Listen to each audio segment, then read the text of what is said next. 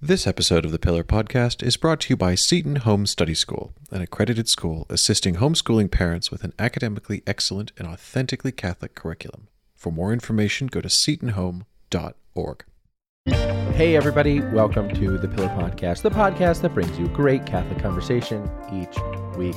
I'm your host and Pillar Editor-in-Chief, J.D. Flynn, and I am joined as always by my podcasting partner, coming to us from his parents' home in the great state of New Jersey, Ed Condon. Ed, how are you? I'm hanging on by my fingernails, buddy. Why is that? I don't even know. I don't even think I understand why you're in New Jersey. What are you doing? My sister and my brother-in-law are undertaking a once-in-a-lifetime pilgrimage to the Holy Land, and so my wife and I agreed to watch their 6 children for a period of days, basically covering the overlap between when my brother or my sister and my brother-in-law left and my parents get back into town because they've been out of town on a different trip. So yeah, I've got, including my own, I've got 7 kids under 10 in the house, and it's a change of pace. Last week I was at the lake and there wasn't a soul to be found for miles around, and now right. I have 5 heartbeats within 12 inches of my body at pretty much any time of daylight. It's it's a thing. Is the missus with you? It has not been clear to me. Oh no, yeah, no.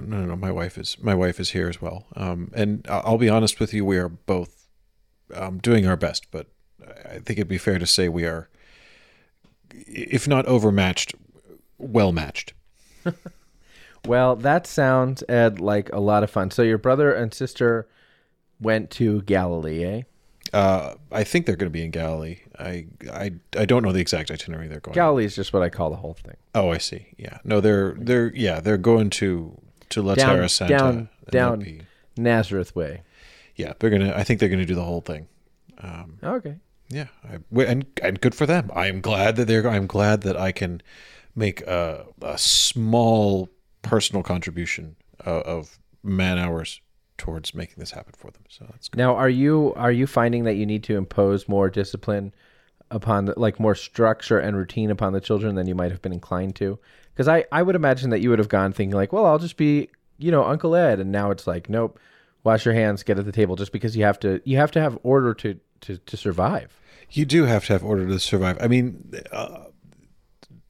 it helps or hinders the imposition of discipline that all 6 of my sister's children are objectively beautiful. So they're very easy to interact with because they're just pleasant to look at. So that's nice. I would say 2 are very reasonable. They're of the age of reason. You can dialogue with them. You can explain what you want them to do and why you want them to do it. And they are, like well-trained dogs of sort of 18 months, years of age. They are eager to please and be pleased. So they're fine. The daughter is similarly lays herself out to be agreeable. That's fine. The 2 middle boys are they're a handful, and they definitely are a tag team. And the baby is fine. The baby actually, their youngest is about, I guess he's a year and a half now. So he's fully a year older than my kid, more or less. And the 2 of them are getting on like a house on fire, which has been really fun. The child is, it's funny. I had kind of come up here I came up here assuming that the baby, having not been exposed to other children for any protracted length of time, and your baby, yeah, my baby, being the spoiled only child of slightly older parents, she would not take well to all of these other children. The reverse has been true. She learned to crawl in 24 hours and is now halfway to standing. She's decided that she wants to just eat normal solid food. She's turning her nose up at the baby food and demanding ground beef and cheese and all sorts. I mean, it's remarkable. I kind of feel like by the end of the week she's going to be talking. Well, that's great. Yeah, big siblings will do that. Big siblings will do that. Yeah.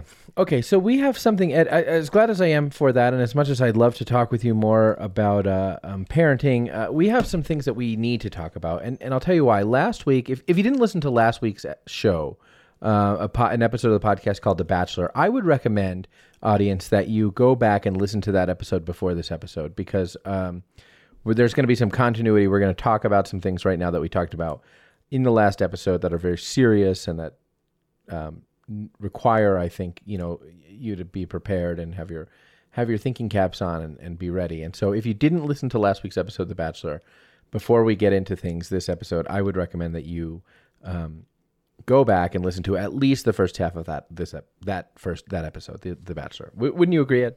Yeah, I mean, okay. This is weighty subject material, and I mean, we can try and recap it, but there's so much nuance, as there always is when you're discussing the intricacies of sacramental law in the church, that I think it's I worry that trying to parse it in a sort of previously on, we wouldn't come near the wealth of detail that makes this conversation worth having. Yeah. Okay. So great. Okay. So let's just give a minute for those guys to leave.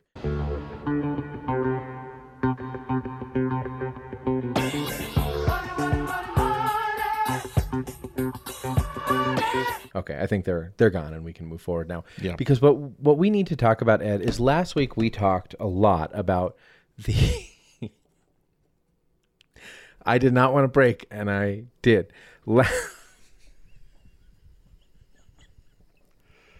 Last week on the Pillar Podcast, we talked about the current canonical matrimonial status of former President of the United States, Donald Trump. I did not want to break. I really wanted to do this. What is our job? This is what we do for a living.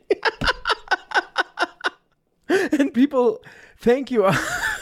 It is an extraordinary privilege, audience, that we get to do this for a living, because we'd be talking about this anyway. And thanks to you, this is not some BS like subscribe thing. It is an extraordinary privilege because we'd be talking about this anyway. And now we get to talk about it. And like thousands of people, more people than I could fit in a small stadium, listen to us talk about this. And I'm honored, I'm humbled by that. But it's a surreal experience, is it not? I try not to think too hard about it, or I sort of react the way you do. Okay, so last week, go ahead. All right. We're recording this show on Wednesday night. This might be a good reason not to record this show at night, because it just maybe I've had a long day. Okay, go ahead. I'm ready. Yeah. So we were discussing last week the current canonical matrimonial status of former President of the United States, Donald J. Trump, who has seemingly attempted marriage on 3 separate occasions. First in the late 70s to Ivana. Do you remember the years? 77? Mm-hmm. Yeah. Yeah. In 1970 to one Ivana Trump, forget her last name. Unimportant. We will refer to her as Ivana Trump, and that's fine. Zeniakova. Ivana Zeniakova. In the early 90s, they sued for civil divorce. And in 1993, I believe, he married a lady. He attempted marriage. Donald Trump attempted marriage with a woman named Marla Maples. He's civilly married. He attempted marriage with Marla Maples. That's correct. Marla Maples. We were calling her Miss Marples last week. Miss Marples is an Agatha Christie character. She's a very old woman who solves crimes by being observant and Miss Marple solves crimes by being nosy. She's the archetypal busybody. We're not going down. We're already talking about Donald Trump's marriages. We do not have time to go into Agatha Christie. Mr. Trump and Ms. Maples, I forget which is real now. Also, that ended in civil divorce. And then I forget in what year he attempted marriage for a third time with Melania, previous surname. Yeah, in 2005 he attempted marriage with Melania. We're just going to call her Melania Trump. It doesn't matter. With the current supposed Mrs. Trump, who and former First Lady of the United States. Former First Lady of the United States. Now, what we were trying to unpick here is Melania Trump is a baptized Catholic. Mr. Trump is not a baptized Catholic, although he is a baptized Christian. And we were unpacking the presumptions in favor of marriage in law.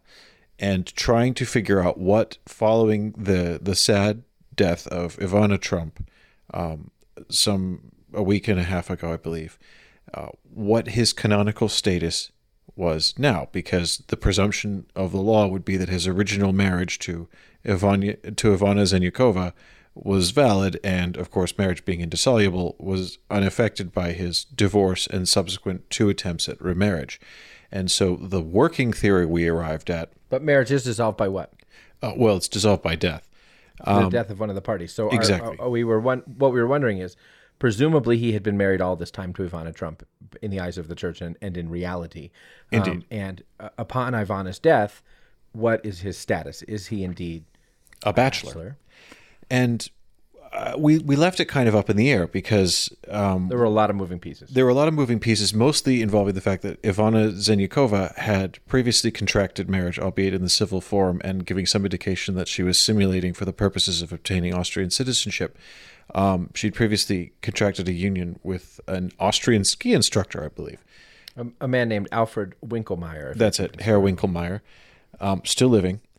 And if one presumed the validity of her prior union in 1971 to Herr Winkelmeyer, then that would mean that the church no longer presumed the validity of her attempted marriage to Donald Trump in 1977, because she would have been bound by prior bond, which would have meant that the church then shifted its presumption in favor of validity to Mr. Trump's second attempt at marriage to Marla Marples. Right. That's right. And so we were wondering, the balls in the air last week were contingent upon the baptismal status in as much as we could tell, of Mr. Winkelmeyer. By the way, would that his name had been Mr. Winklevoss. I just think that would have added an element to the whole thing. At any rate, the balls in the air pertain to the baptismal status of Mr. Winkelmeyer, and to a lesser extent to the baptismal status of Ivana Zenyakova, though we didn't think that we'd be able to ferret that out. However, earlier this week it was announced that the funeral of Ivana Trump would be a mass offered at St. Vincent Fair Parish in New York, administered by Friars of the Order of Preachers, a Dominican parish in the Archdiocese of New York, that Ivana Trump would be again mourned at a funeral mass, that she would have a funeral mass. And so we reached out to some Dominicans to see what we could see about this, and what we learned is that Ivana Trump was a baptized Catholic. And inasmuch as we're able to tell that Ivana Trump was baptized in infancy ahead of all of these marriages, she was not an adult convert. You and I spent some time, not on the show, but just in real life, speculating this week about the fact that perhaps she had converted later in life, when she was living on the Upper West Side after having been divorced by her husband, these kinds of things. But in fact, inasmuch as we're able to tell, it seems that Ivana Trump was baptized in infancy. And that adds some important information to clarify the picture of Mr. Trump's marital status. Does it not, Ed? It does, for a number of reasons.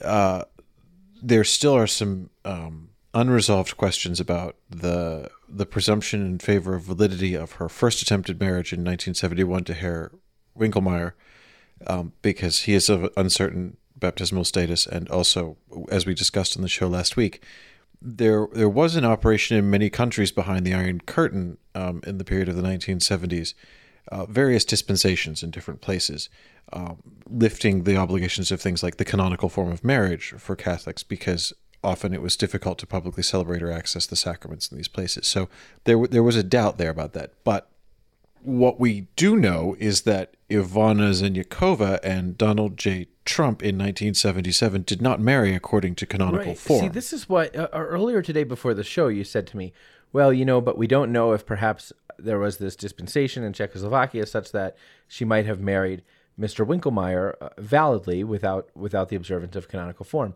And I said to you that it's not germane. And indeed, it's not germane. Why? Because whether or not she was previously married, in fact, whether or not she was married to Mr. Winkelmeyer, what is unquestionably true about her attempt at marriage with Donald Trump in 1977? Is that it did not observe canonical form. It was lacking canonical form entirely, right? And as a Catholic, whatever else can be said, it can be said that she was bound to canonical form for validity. Assuming she is not dispensed from it by her proper pastor. Again, assuming she was not dispensed by it by her proper pastor. So assuming she didn't get a dispensation from form, and you can get a dispensation, a Catholic can get a dispensation from form to marry a baptized non-Catholic or an unbaptized person. A Catholic, no, hang on. It's not a dispensation from form to marry an unbaptized person. That's a dispensation from the impediment of disparity of cult, which is a totally different thing. You can get a dispensation from the impediment of disparity of cult to marry an unbaptized person. And yes, if you're going to marry an unbaptized person, you can get an impediment. You can get a dispensation from form. Yes. Yeah. If you're going to marry an unbaptized person and you're a Catholic, then you need to get a dispensation, because the law says that you can't validly marry an unbaptized person unless you're dispensed from the law. So that's one. And then two, if you're going to marry an unbaptized person, you could get a dispensation from canonical form. This often happens when a Catholic is going to marry, for example, a Jewish person, and it's important to the family of the Jewish person that the wedding take place in according to Jewish rites and customs, or something like that. An interesting thing that the praxis of the law in the church is that when you are dealing with either a marriage arising with a disparity of cult, that is a baptized Catholic and a non-baptized person, or also what we call matrimonia mixta, which is basically when a good God-fearing Catholic marries a Protestant. It is often the case that they will seek a dispensation from canonical form because they will want to have it in, for example, the Protestant venue of the other party's family, or similar, or perhaps even a sort of neutral ground if there are sensitivities on either or both sides of the family, that sort of thing. And the church tends to take a pretty broad mind on these things in favor of the couple, provided they're asking permission for all of us ahead of time and trying to get the dispensation. But what the church does not ever like is a mixed service. And if they get wind of that, it will usually result in the dispensation from canonical form not being granted. That's right. You can get married according to canonical form in a Catholic way, or you can get a dispensation to not get married according to canonical form. But the church doesn't like a sort of hybridization of rites and rituals. Yes, because it conflates and confuses and promotes the error that these things are basically interchangeable and all the same, and they are not. That's just a little trivia for you. But yes, it does seem, in the light of the newly discovered knowledge of Ivana Zinyakova, latterly so-called Mrs. Trump funeral and baptismal status, that the presumption of validity would not apply to her union because it prima facie lacked all canonical form, which would, of course, shift the church's presumption of validity to Mr. Trump's second swing at the matrimonial piñata. That's right. And I guess that's really just of trivial interest to you and me and other people, but I would assume Melania Trump will probably take an interest in this. Would be of considerable importance to Melania Trump, yeah. Who, if indeed she wanted to have her marriage, her domestic situation regularized, if indeed she wanted to be married to Mr. Trump, it would require that she encourage him to petition for a declaration of nullity on that marriage to Marla Maples, which would be a formal case. Now, Ed, if Mr. Trump had petitioned for that declaration of nullity, say, 3 years ago, something would have been different than it is right now. Well, if he'd done that 3 years ago, he would have been the head of state, and so it would have had to go straight to Rome. Who has exclusive competence to judge the merit? It is the Roman Rota.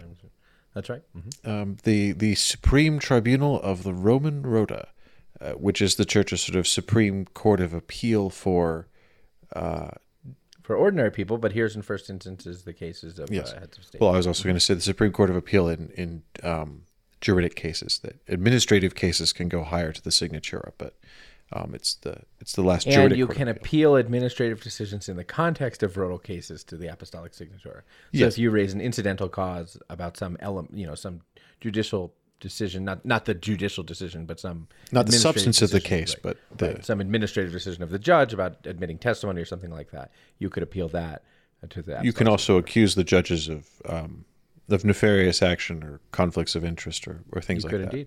You could indeed. I don't recommend that ploy unless you've really got the goods. The signature, I don't think would take an appeal on those grounds lightly. Yeah. So a couple of years ago, when Mr. Trump was the president of the United States, if he had petitioned for a declaration of nullity, he would have done so at the Sacred Tribunal of the Roman Rota.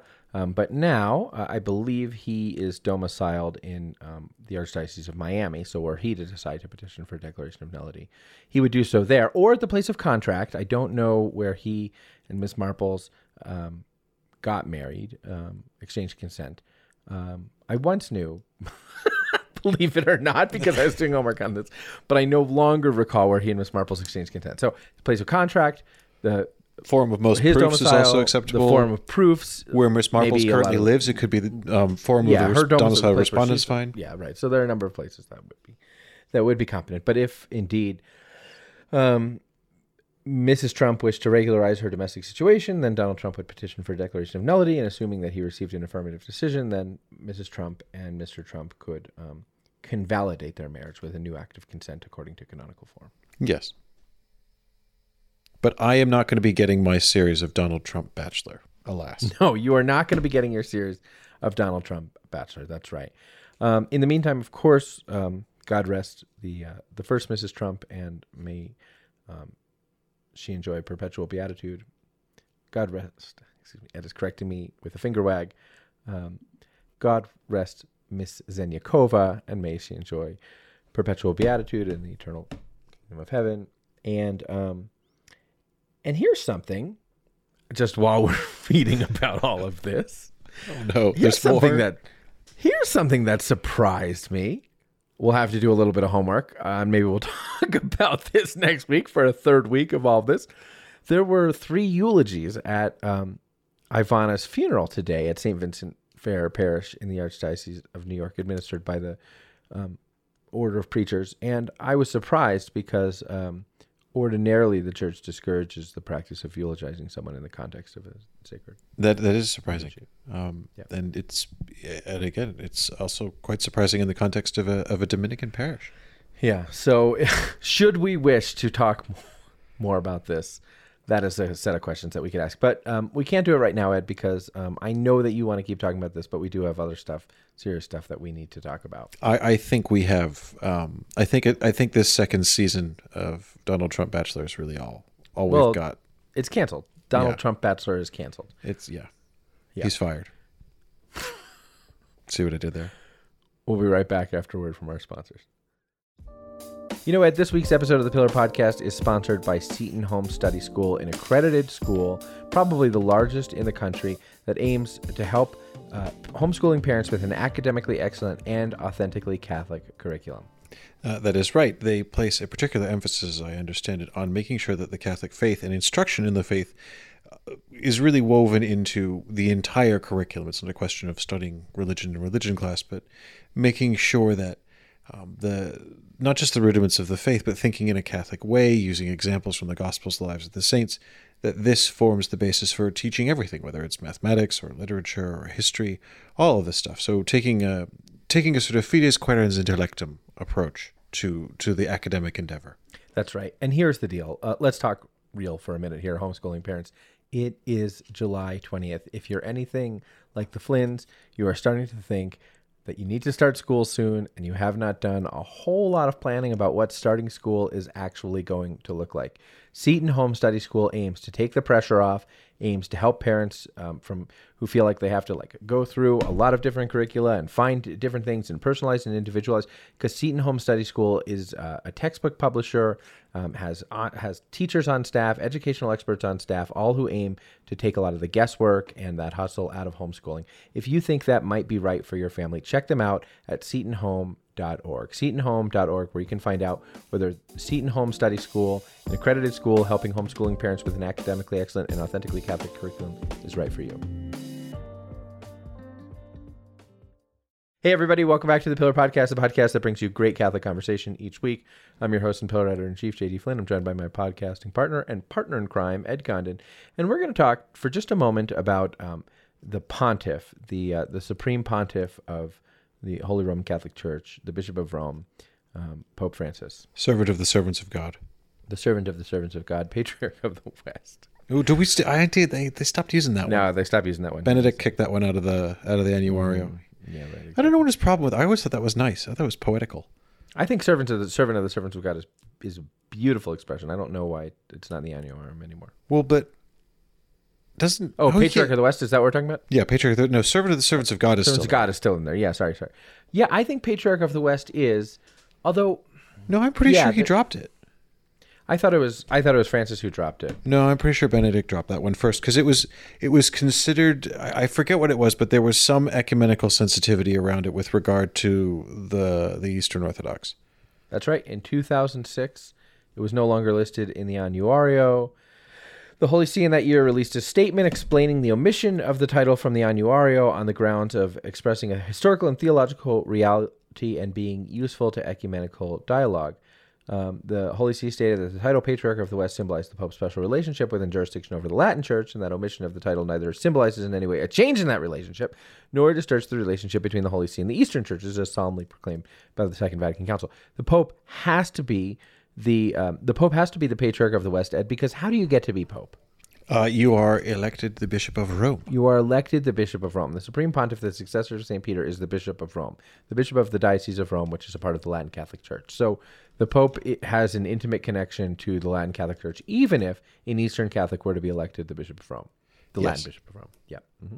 Yeah. Okay. So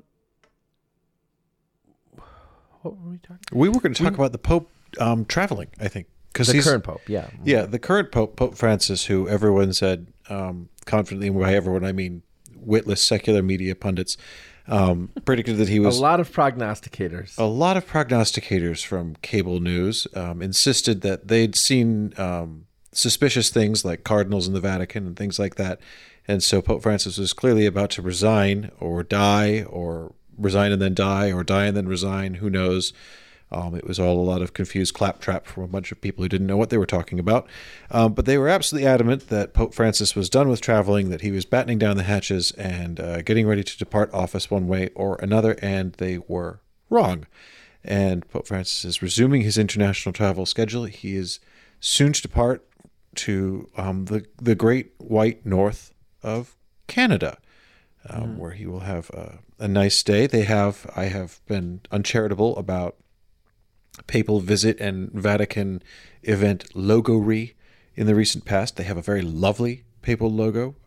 They do have a lovely papal logo, and this is an unusual and kind of a remarkable papal trip, because the Pope is not going to Canada on a state visit or merely a pastoral visit. He's going on what he calls a penitential pilgrimage. Yes, and that's I mean, you don't get that every day. Pretty unusual thing, yeah. Mm-hmm. Yeah, and it is.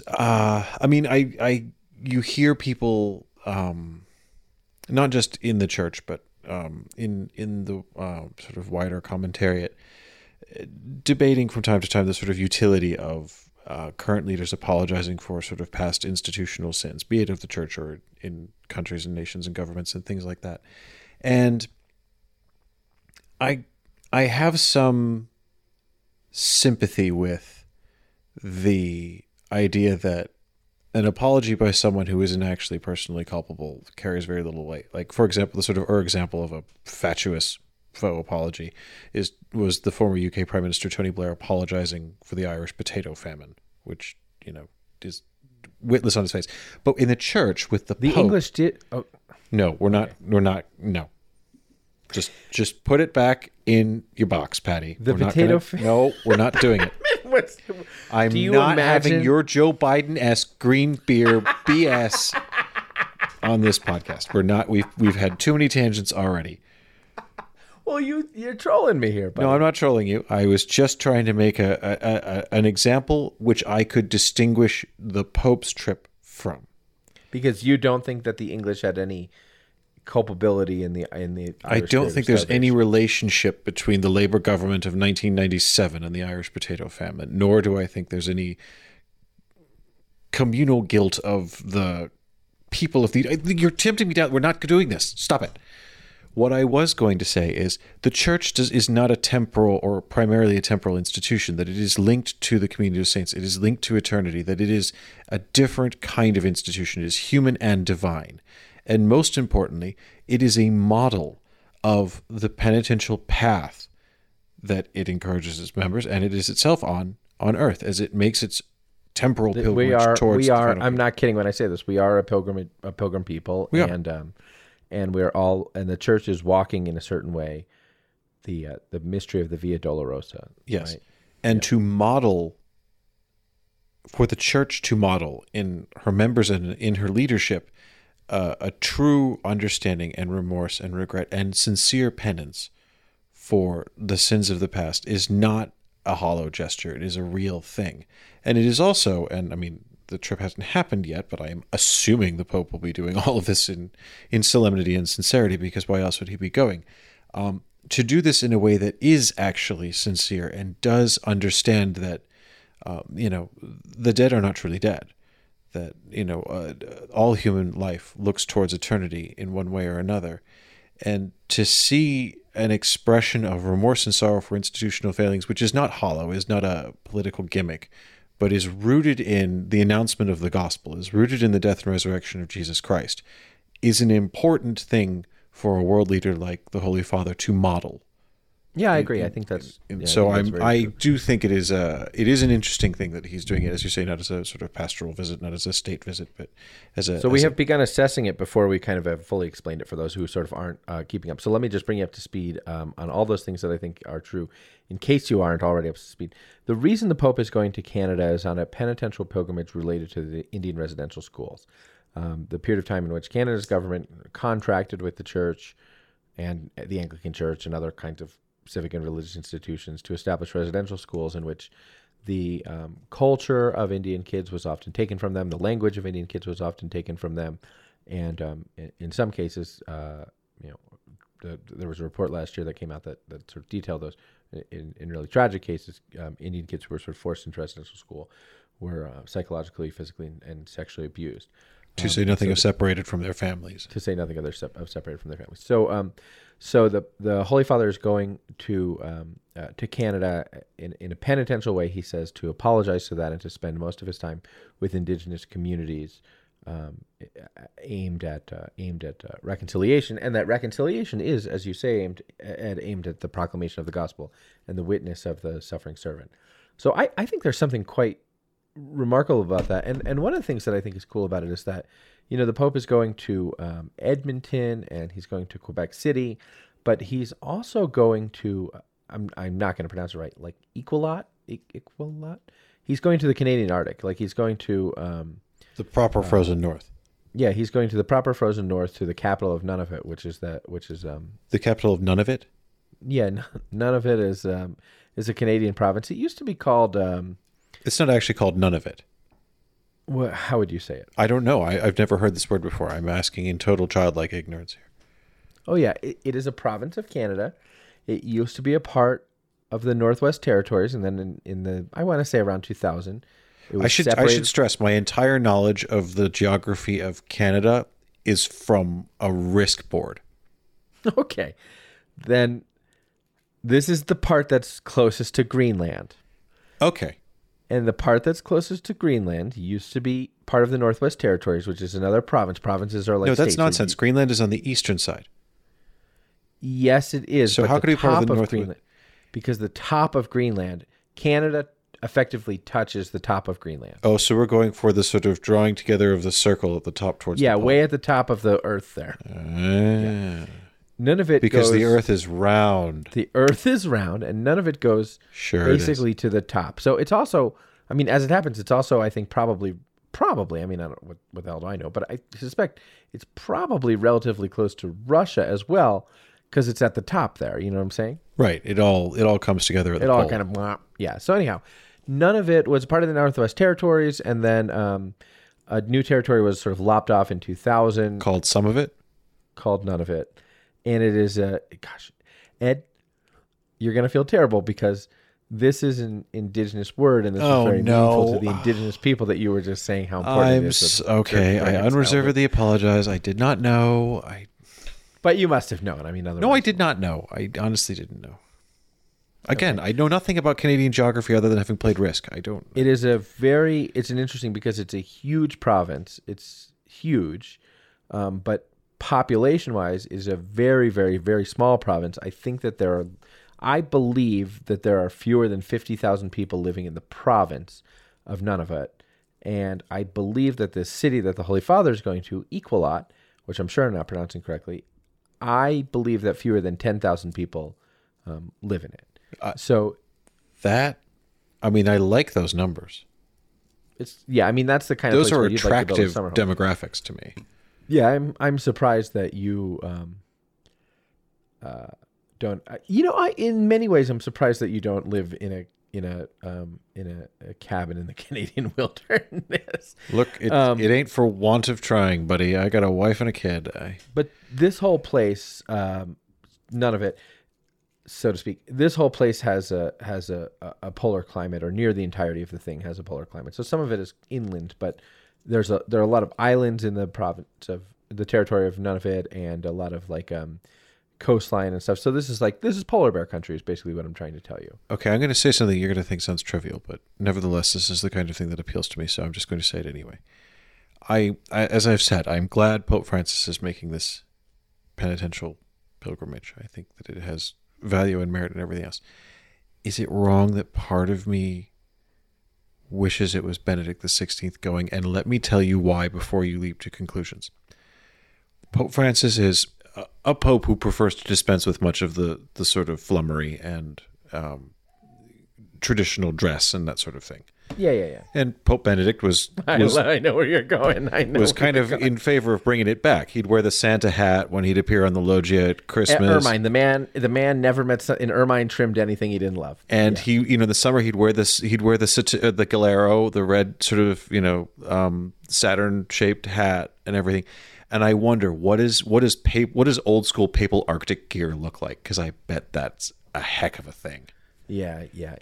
Francesco will just like, if it's chilly there, he'll wear a North Face jacket or something. Some dude's jacket. Yeah. Exactly. That's right. Yeah. Fine.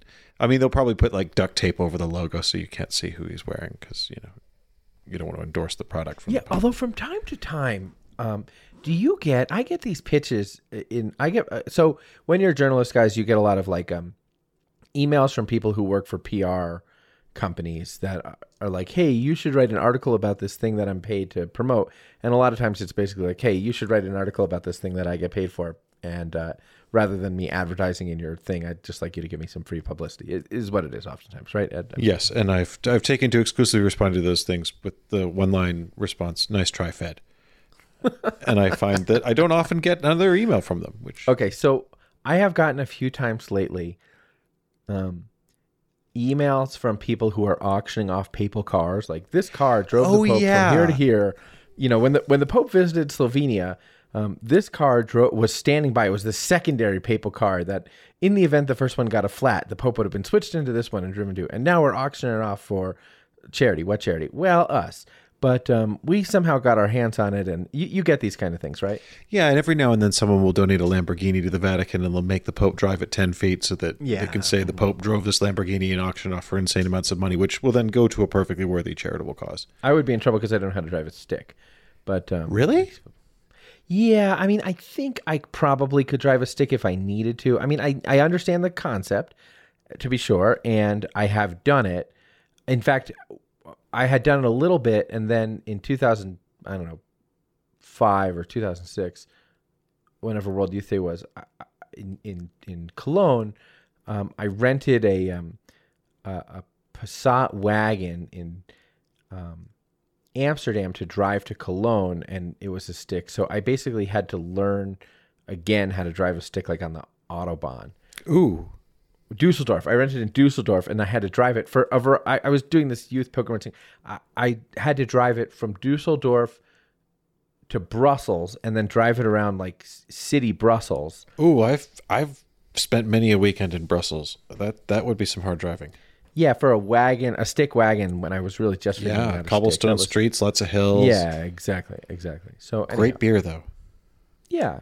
I mean, I was on a pilgrimage, Yeah. What, you're supposed to just be dehydrated? Americans are, as you never fail to remind me, puritanical about these sort of things. So I don't know. I'm not suggesting you do shots. I said beer. Beer doesn't count as drinking. I don't remember. It was probably fine. It was probably fine. Why are we talking about auctioning papal cars? Sorry. Yeah, carry on. So probably if he had a North Face jacket on, somebody would snag it and auction it. I have a gift. An extraordinary gift that I have been given when I live in Denver, and I used to work for the Archdiocese of Denver, and when John Paul II came to Denver for World Youth Day in 1993, there was a carpenter or a wood carver, I suppose, who carved all of these crucifixes that were hung in the various rooms in which the Holy Father would be.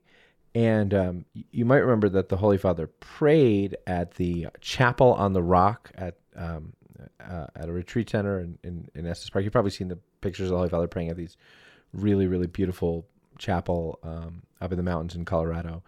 And then he had a little refreshment and coffee inside this little retreat center. And then he at any rate, they had carved these things for that. But he also stayed at the rectory in the cathedral, and they put one of these crucifixes in the room where he stayed at the cathedral rectory. And somebody gave me that crucifix that hung in his room at the rectory as a gift. That's really cool. It was extraordinary. It was a very cool gift. Wow. Yeah. So the problem is that one of the arms fell off of the corpus. So I have... Oh, that raises a question. I have to take it to be repaired. Yeah, and you're going to have some explaining to do. I mean, you basically have to say you broke it, because what are you going to do? Take it to the guy who carved it and say, I'm sorry, it's just inferior craftsmanship? I don't think I'm going to take it to the guy who carved it. I'm going to take it elsewhere. Oh. For just that reason. I don't want to have to look at the guy. Just that reason. I would have to just one of two things to the guy. Either I didn't take care of this priceless thing, or you did not create this priceless thing especially well. And I don't want to do either of those things. I'm right. That was what I was going to say. It's complicated that way. So if the Holy Father were wearing a North Face jacket when he goes to Iqaluit, he probably would... someone would probably snag it, or I think it's very cool that the Holy Father is going to this town that is in the center of the sort of region most populated by Indigenous people in Canada, and there to meet with Inuit people and to have time of prayer with them and things like that. I mean, I think the whole thing is really quite beautiful. I like that. Okay, so here's something I wonder. When Her Majesty the Queen... Time out. Everybody, I just want to congratulate Ed right now. And the reason is this. When we mapped out what we were going to talk about today, the thing that Ed is about to say is one of the things that we mapped out that we would want to talk about because we thought it was interesting and we thought it would be good radio and we thought you would enjoy it.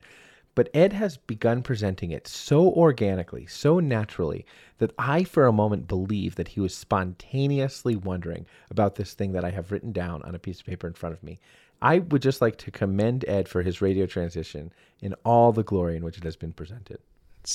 I drive a seamless stick, whether on the podcast or on the road. There you are. Never noticed the gear changes. Smooth as silk. So what are you wondering, Ed? I am wondering, well, in Her Majesty the Queen of Canada, when she goes anywhere... Oh, because the Queen of England is the Queen of Canada. She's also the Queen of Scotland, the Queen of Wales, the Queen of Northern Ireland... I mean, depending on how you want to litigate certain points of international law, arguably the Queen of France. Is she still the Queen of Kenya? No, I believe Kenya renounced the monarchy in the 70s. There was the Mau Mau rebellion. It did not end well. Okay. Anyway, so when Her Maj goes around, she has staff and security, and she also has equerries who will tend to sort of do a bit of pre-gaming and let the host know when she's coming to town, it would be good if you had this sort of thing, or the Queen would prefer a bottle of brandy on her nightstand, and this sort of thing. And I wonder what it's like knowing the Pope's gonna be overnighting in your digs. Yeah, because it is, I do also wonder what it's like knowing the Pope is going to be overnighting. I thought I had this thought alone. No. So a pillar, Ed, I don't know if you know this or not, but a pillar listener and friend of the show is the pastor of the parish that will be the Holy Father's first official stop in Canada. I bet you didn't know that. I did, actually. And look, you're the one who wanted to pull back the curtain on all of this. You probably also know that Michelle, our managing editor, Michelle LaRosa, interviewed him, or is interviewing him tomorrow, I think, to ask him this question, because the question that I have been curious about, that you and I have been curious about for a little while now, and the reason why Michelle's going to interview him tomorrow is it's just so curious. How do you get ready for the Pope? Like, you're the pastor of this guy's the pastor of a little parish in Edmonton, and it's the first official visiting place of the Pope. How do you get ready for the Pope? How do you have to paint? What is it? What does it cost to get ready for the Pope? How do you decide what cookies to put out in the sitting room where the Pope, inevitably you're going to prepare a little sitting room for the Pope. I mean, how do you decide what snackies to get him? Or do you go the other way and instead of like coat of paint, change the curtains, that sort of thing, like you break a couple of windows, you mess the place up a little bit and try and impress the Holy Father with how busy and with your poverty and your, that you're really living close to the floor. Now, if Benedict were coming, I don't think anyone would think that, right? Like, I don't think anyone would think like, well, but for Francis, I think there is a way in which you might think, well, yeah, let's really give him a sense that I am close. I'm saying there's a risk. You don't want to look like you live too well. But at the same time, you don't want to look like you weren't. You don't want to look inhospitable. I mean, you don't want to look like you don't care. You don't want to seem inhospitable or like, oh, was this today? I'm so sorry. I just made. Gosh, although could you imagine if you got the day wrong? No, not if you got the day wrong. But imagine this. I think you'd be a cardinal within a year if you do this. The Pope's entourage is pulling up. The Pope Mobile is pulling up. It is your job to stand there and greet the Holy Father and welcome him to your parish. And you say, Your Holiness, thank you for coming to the parish. The tabernacle key is in a sacristy drawer. I've got to go anoint somebody. And you bounced. That would be very cool. I think the Pope would be deeply impressed. Yeah, that would be very cool. I mean, it would be the... Even if you just went hung out at Denny's for 2 hours. Right, exactly. I mean, you'd have to kill some time. But it would in a certain way be the ultimate pastoral mic drop. Like, Your Holiness, thank you for coming to the parish. And if you were like... And if you can, could you stay and pick up the 5:15 for me? Because that would be awesome. That would be. I think our with guest celebrant will be right. I think with this Pope, if you had that kind of chutzpah, there's a decent chance you'd be a member of the College of Cardinals within a year because he seems to like, a little bit of tenacity. That would be a heck of a move. I like that. I think that's a great idea. So it is not too late, Canadians, if you are among those who will have the opportunity to greet the Holy Father or receive him in a certain way. I mean, just consider the legend that you would be.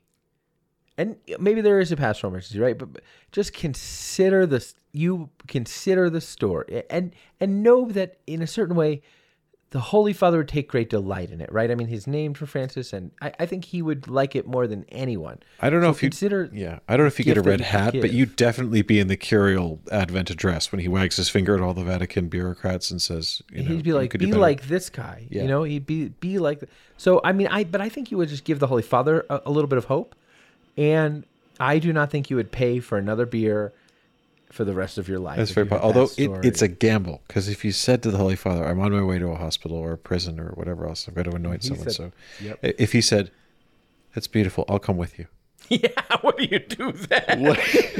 Then you go to the hospital and you're like, I think they did call, and just like, you go into a room of a parishioner that you just visited the day before and they're like, everything's fine, Father. And you're like, no, I just had my tonsils out. I did.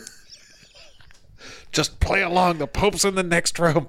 Yeah. Oh gosh. Yeah. If you were bluffing and the Pope called your bluff, you would be toast. I mean, toast. I mean, you have to have a certain amount of the ability to smell character, or you hopefully don't make it all the way to the chair of Peter. But yeah, I mean, it's a roll of the dice. But if it pays off, I agree. It'll be an immense story. Oh, it pays off huge. Yeah, that's right. And can I just say, if any of you fathers in Canada who might be receiving the Pope are listening and taking this idea to heart, I would deeply appreciate it if, kindness for kindness, you make sure you give the story to us first. Yes.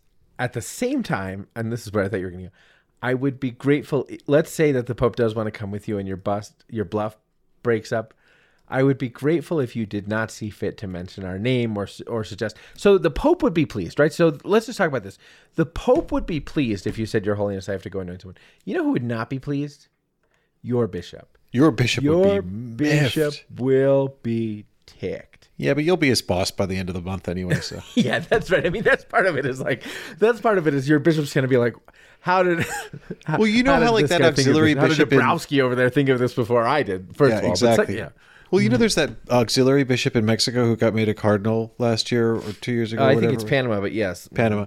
Yeah, it'd be like that. It's like he probably wouldn't even make you a bishop. He'd just be like, no, I'm going to make you a cardinal. You're going to stay a parish priest, but you get a red hat. Yeah, right, exactly. Just like, what do you do with that as what a you do is you line up first you're first in the order of liturgical precedence. That's what you do. Oh, what does your bishop do? Yeah. Your bishop is in a tricky spot. It's like I don't think Avery Dulles was a consecrated bishop when he was made a cardinal. I think he asked to remain a priest. And so Avery Dulles' provincial superior and his house superior had to be the house superior of a member of the College of Cardinals, and that is a little tricky if he's not doing what he's supposed to be. If he's not, everybody there's a. I have a question about that. This is a canonical question, and you might know the answer to this because you cited the Avery Dulles example, and I sincerely, I mean, I know who Avery Dulles is, obviously, but I don't know the realities of his pastoral life once he got the red hat.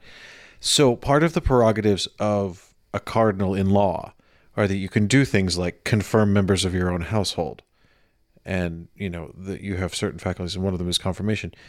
For sacraments ordinarily reserved to the bishop, do you gain the faculty to administer the sacrament on your own by virtue of being a cardinal, which is a purely ecclesiastical rank and not related to orders?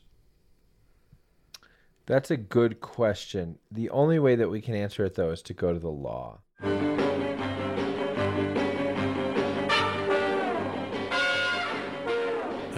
I'm in somebody else's office. I don't know that I don't have my full texts with me. I've got a code around here somewhere. But okay, I have opened the code to the chapter to the chapter on the College of Cardinals. I'm in the 350s. Yeah, the hierarchical structure of the church. Mm-hmm. And I do not see. So bishops have certain faculties everywhere. Those privileges that you mentioned, could they be in Pastor Bonus? And if they're in Pastor Bonus, they don't mean anything anymore. Because Pastor Bonus is dead. Yeah, right, exactly. So what we, I think, need to look at is Predicate Evangelium. To the motu proprio. No, Predicate Evangelium is an apostolic constitution. An apostolic constitution. You're right. To the Constitution. To the Constitution.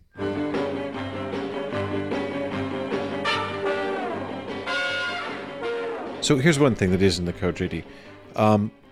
In those matters which pertain to their own person, cardinals living outside of Rome and outside their own diocese are exempt from the power of governance of the bishop of the diocese in which they are residing. Oh, okay. Here's the thing, of their own diocese. If you're just a priest... Say it again, where are you? This is Canon 357, paragraph 2. Oh, you're in the law still, okay. I'm in the law. But here's the thing. If you are not made a bishop, you're just a simple, humble parish priest who gets a red hat, your diocese is still your diocese of incarnation. So this sets up a sort of catch-22 in the law, because the presumption of the law is that all cardinals are bishops, or made bishops. Yeah, right, because that is the presumption of the law, because the expectation is that you become a bishop. You're supposed to become a bishop unless you ask for permission not to be. I don't know the answer to that faculty's question. I think that this is the case where there would be sort of special law ad catelum, as it were. Now, I'm sure that I can think of the canonist. He knows who he is. He lives in Wisconsin, who about 5 minutes after he gets to this section of the podcast will pause it to tell us the answer to this question. I look forward to hearing from him. I don't have it in front of me. You know who I'm talking about? I do know exactly who you're talking about. I'm sure he's going to tell us the answer, and I'm very grateful for that. That's why we love you, brother. Mm-hmm. Okay. So, so that's the thing, is the Pope's coming to Canada, and wouldn't it be something? And it is a remarkable thing, this penitential pilgrimage, and what do you do when the Pope comes to dinner. Now, we know what, I bet you, because Pope Francis he is a man. And so he, like all of us, is possessed of his own personal likes and dislikes. Probably some of them are irrational and, just what they are. Wouldn't it stink if you were, you did everything. You're the pastor who's welcome. You did everything. You made the place look just right. You had his room perfect. You had, you'd made a good dinner, but you made it yourself. You weren't, and the Pope arrives. And as you're walking, approach, as the papal motorcade pulls up, the first sort of Swiss guard or whoever it is, or Monsignor gets out and says, by the way, I'm sure this is an issue, but just so you know, the Pope really hates dogs. and you've got like a Labrador in the living room. No, anybody who's having the pope over, you don't have a dog, but I'll tell you this because I have a dog. Anybody who's having the pope over, well, see, a married person who is having the pontiff over would board their dog because their wife would think of it. She'd say, "We got to board the dog," and he's like, "Oh, okay, I'll drop out." You wouldn't just lock it in the bedroom? I have had, and there's no way to say this without sounding like a jerk. So I'm just gonna tell you. Oh, then please, this is the story I want to hear. No, I mean, I have had the privilege of hosting in my home on more than one occasion members of the College of Cardinals. And for my wife, that was a big like a big hosting, everything's got to be nice kind of thing. Whereas I was sort of like, they can eat what they eat. You know what I mean? But for my wife, this was a big I don't know what you mean. No Cardinals ever stepped in my house, but yeah. See, there's no way to say this without sounding like a jerk. No, it's all right. You fancy. You carry on. I have been very blessed in my life to have supped with Cardinals on a couple of occasions. And on the occasions when I had my wife, I believe that we did indeed board our dog, at the time of a Cardinal, because I think my wife was concerned about like dog drool on watered silk, you know what I mean? And not wanting to sort of make yeah, I think that you would board your dog. Okay, that makes sense. Okay. All right, Ed. Would you like to play a game? Yeah, I after season 2 of The Bachelor, I didn't think that there would be a game this week. But if you've got one, yeah, that'd be fantastic. Well, I mean, here's the deal. There are a lot of things I want to talk. There are actually a lot of things I want to talk about because I'm steamed about a couple of things. I'm actually really steamed about a couple of things, and I wanted to talk about them. I thought that we were going to talk about them on the show tonight, but it's too late. We're at the end of the show. You know what I mean? So I'm open. If you feel, I mean, I'm not gonna. This is not I'm not shamming here. This is a genuine offer.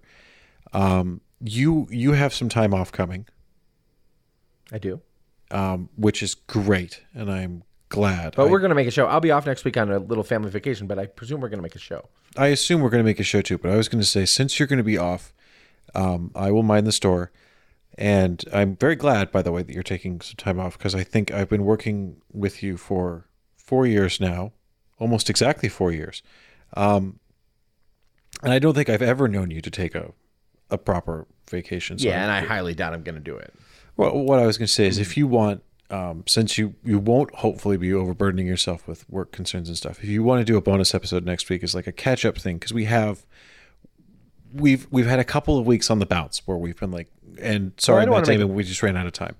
Yeah, I don't know what that means, but I don't want to make it's bonus a pop episode. Culture reference that I had to look up so that I could use. I don't want to make a bonus episode, but I do want to make an episode next week. I mean, I just want to make the one episode next week, but I have a lot of things. I got a lot of things I got to say, so I'm just going to put those as things that we're going to talk about next week, if that's all right with you. That's fine. Would you like to play a little game that I am just making up right now that I call Oh Canada? Oh, yes, please. Okay. In this game called Oh Canada, I will give you some true or falses about Canada, and you will tell me whether they are true or false. Does that sound fair to you? This sounds delightful. Okay, Ed. True or false? You could say true or that's not true, eh? Or vrai or faux, presumably, because you have to give all your answers in English and French. Yeah, there are true or false. There are two official languages of Canada. There are two official languages of Canada. It's absolutely true. Okay, good. That was a warm-up round, and you did it. Yeah, vrai. Okay, c'est vrai. Okay, Ed. True or false? Canada is almost as large as the European Union.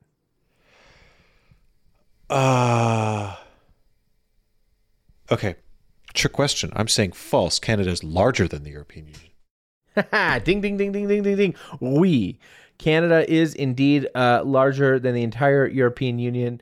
Canada is 33 times bigger than Italy, 15 times bigger than France, more than 30% larger than Australia, 5 times as big as Mexico, 3 times as big as India, and about the size, Ed, of 82,000 Walt Disney Worlds.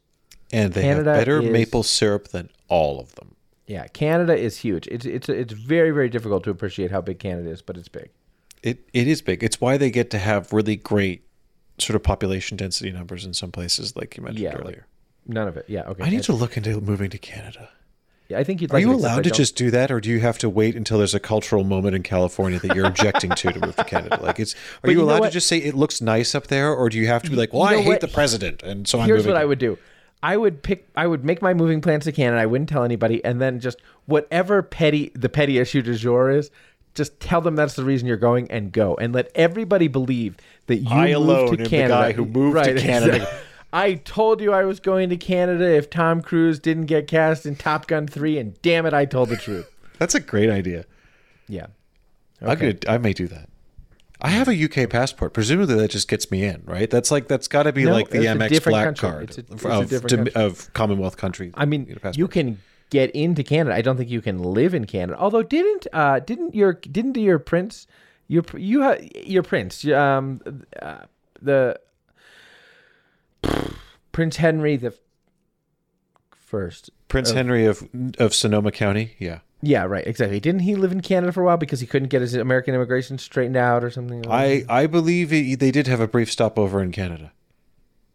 I believe that is true as well. And in fact, I wrote an article for a secular publication in which I made what I consider to be an extremely tongue-in-cheek and at times witheringly sarcastic and bitingly critical op-ed arguing that Hank, I don't know what he prefers to be called now because he's a man of the people who just, continues to trade off his family name to address the UN and raise tons of money. But never mind.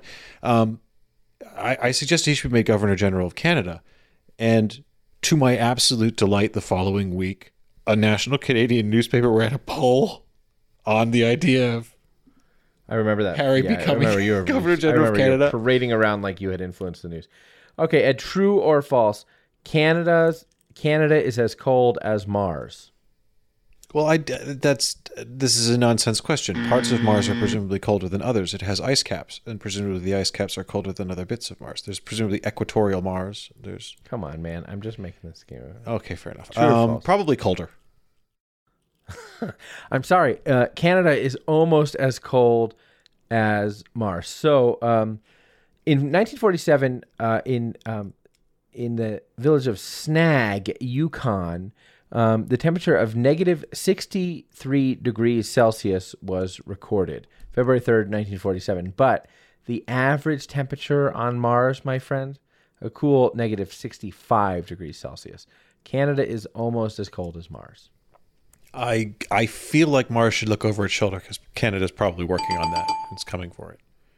Ed, true or false, Canada has 20% of the world's forests.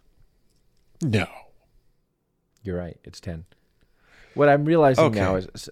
So the way this game works is that... is you've looked up Canada in the Encyclopedia Britannica. I basically pulled up some facts about Canada, and I was turning them into true or false questions. The problem that I'm now realizing is that I pulled up these facts from basically like a Canada Tourism Board website. So all of them are boasty facts about Canada. So each one I'm like, true or false. Canada is the greatest in this way. And then I have to amend it just a little bit. So it's still impressive to have 10% of the world's forest cover, I suppose. But yeah, I'm but they're not realizing the real forest. Presumably those are pine sucks. forests. Like they're not doing anything for us. No. Actually, this is what's really interesting. Ed. Canada, you did it. They really sold me. Canada has 30% of the world's boreal forest. I mean, that's a lot, right? Canada, you sly son of a bitch. I never saw that son of a bitch. Yeah. See, all of these things, they're so boasty. Canada's national park. True or false, Ed? Canada's national parks are bigger than most countries. That's probably true, but I'd say... You say it's true. Can you believe it? Canada is so vast, even our parks dwarf other countries. Just take a look at Nahanni National Park Reserve in the Northwest Territories. A site to behold, massive waterfalls, 30,000 square kilometers. That's bigger than... I will be honest with you, Canadians... I can't believe the countries they pick. They say, that's bigger than Israel or Albania. Who's thinking like, bigger than Albania? I can't believe it. Who has Albania as a frame of reference in their mind? Canada... Look, it is known. I don't think. Look, I'm going to say something, and I say this lovingly, as a fellow sovereign citizen and subject of Her Majesty. Okay, yes. As an an elder brother to a younger brother, I have nothing but fraternal affection to the citizens of the Great White North. But they do have they are prone to this sort of thing. Like they do have a little bit of an inferiority complex. bigger than Albania. I can't believe it. Now this They one should is put that on the back of their backpacks instead of those flags they sew on them, because that's an interesting fact. like, but only in Albania. And it's like, oh, that's pretty big actually, because this is our country. Our country is not. Gosh. Yes, I mean, but do you need to? You know, I mean, only an Albanian, and someone from Azerbaijan, I guess, knows how big Albania is. That's true. Okay, this is the last one because this one is so weird. Why they're boasting about this? True or false, Ed? Canada, and if you haven't figured it out, the answer is Canada has North America's strongest current. Electromagnetic? What like, Tidal current? Sure. And let me tell you for why, JD. It has something to do with the North Pole. No, it doesn't have something to do with the North Pole. It just has to do with the. You understand how currents work, right? When you understand how currents work, the shape of waves and the strength of currents has a lot to do with how much water is going through how narrow a thing. So if something this has is a strong inland. I thought you meant tidal current. No, tidal current. Yeah. So a lot of water is being pulled through some narrow channel or something like that, and that creates a strong current. Okay. Yeah. You know what I'm saying? Right, and it is also affected by ocean depth and. You know, yeah, as I say, the a moon lot of factors water into this, and other science. The moon does, and Canada, as you know, I obviously, am something of an expert on the heliocentric nature of our universe. Canada is closer to the moon, obviously, because it's towards the top of the Earth. So, you know, Yeah, so sure, there's top that. because the Earth is round. Right, exactly. So, anyhow, yeah, the Seymour Narrows in British Columbia have some of the strongest tidal currents in the world. With flood speeds in the tidal current of the Seymour Narrows of 18 kilometers per hour that's the ebb speed, 17 kilometers per hour, the flood speed. These people are boasting that if you mess around in the ocean near British Columbia, you're going to get sucked out to sea. What is wrong with these guys? Well, hang on. They said 18 kilometers. I mean, I don't speak French, but I would assume that that's like 5 miles. Oh, man. On the other coast, of course, you'll find... Kilometers are basically the Canadian dollar now, this part of their advertising thing, they're promoting themselves by presuming you have foreknowledge of them. They're saying, it's on the other coast. Of course. Oh, of course. Haha, we all know about Canada. That you'll find those incredible 15-meter tides at the Bay of Fundy. I don't know what any word in that sentence means. Like, I don't know what the Bay of Fundy is. I don't know what a 15-meter tide is. I don't know what the other coast they're talking about is. Do they mean the Atlantic Ocean? I don't know, man. What is this? You know what these people need is the pontiff. They do. They need the Pope to come there and give them the good news. They really do. And I hope that when he does, those who host him do it well. I hope they don't listen to us. And you know, Ed, if you want to know more about Canada than I do, what you really need is a good education. And one way to get a good education, Ed, is the Seton Home Study School, an accredited school assisting homeschooling parents with academically excellent and authentically Catholic curriculum. It's our sponsor for this episode of the Pillar Podcast. And Ed, if you don't know this, the Pillar Podcast is a production of Pillar Media and Ed and JD Production. I'm your host, Pillar Editor-in-Chief JD Flynn, joined by my podcasting partner, Ed, the elder brother.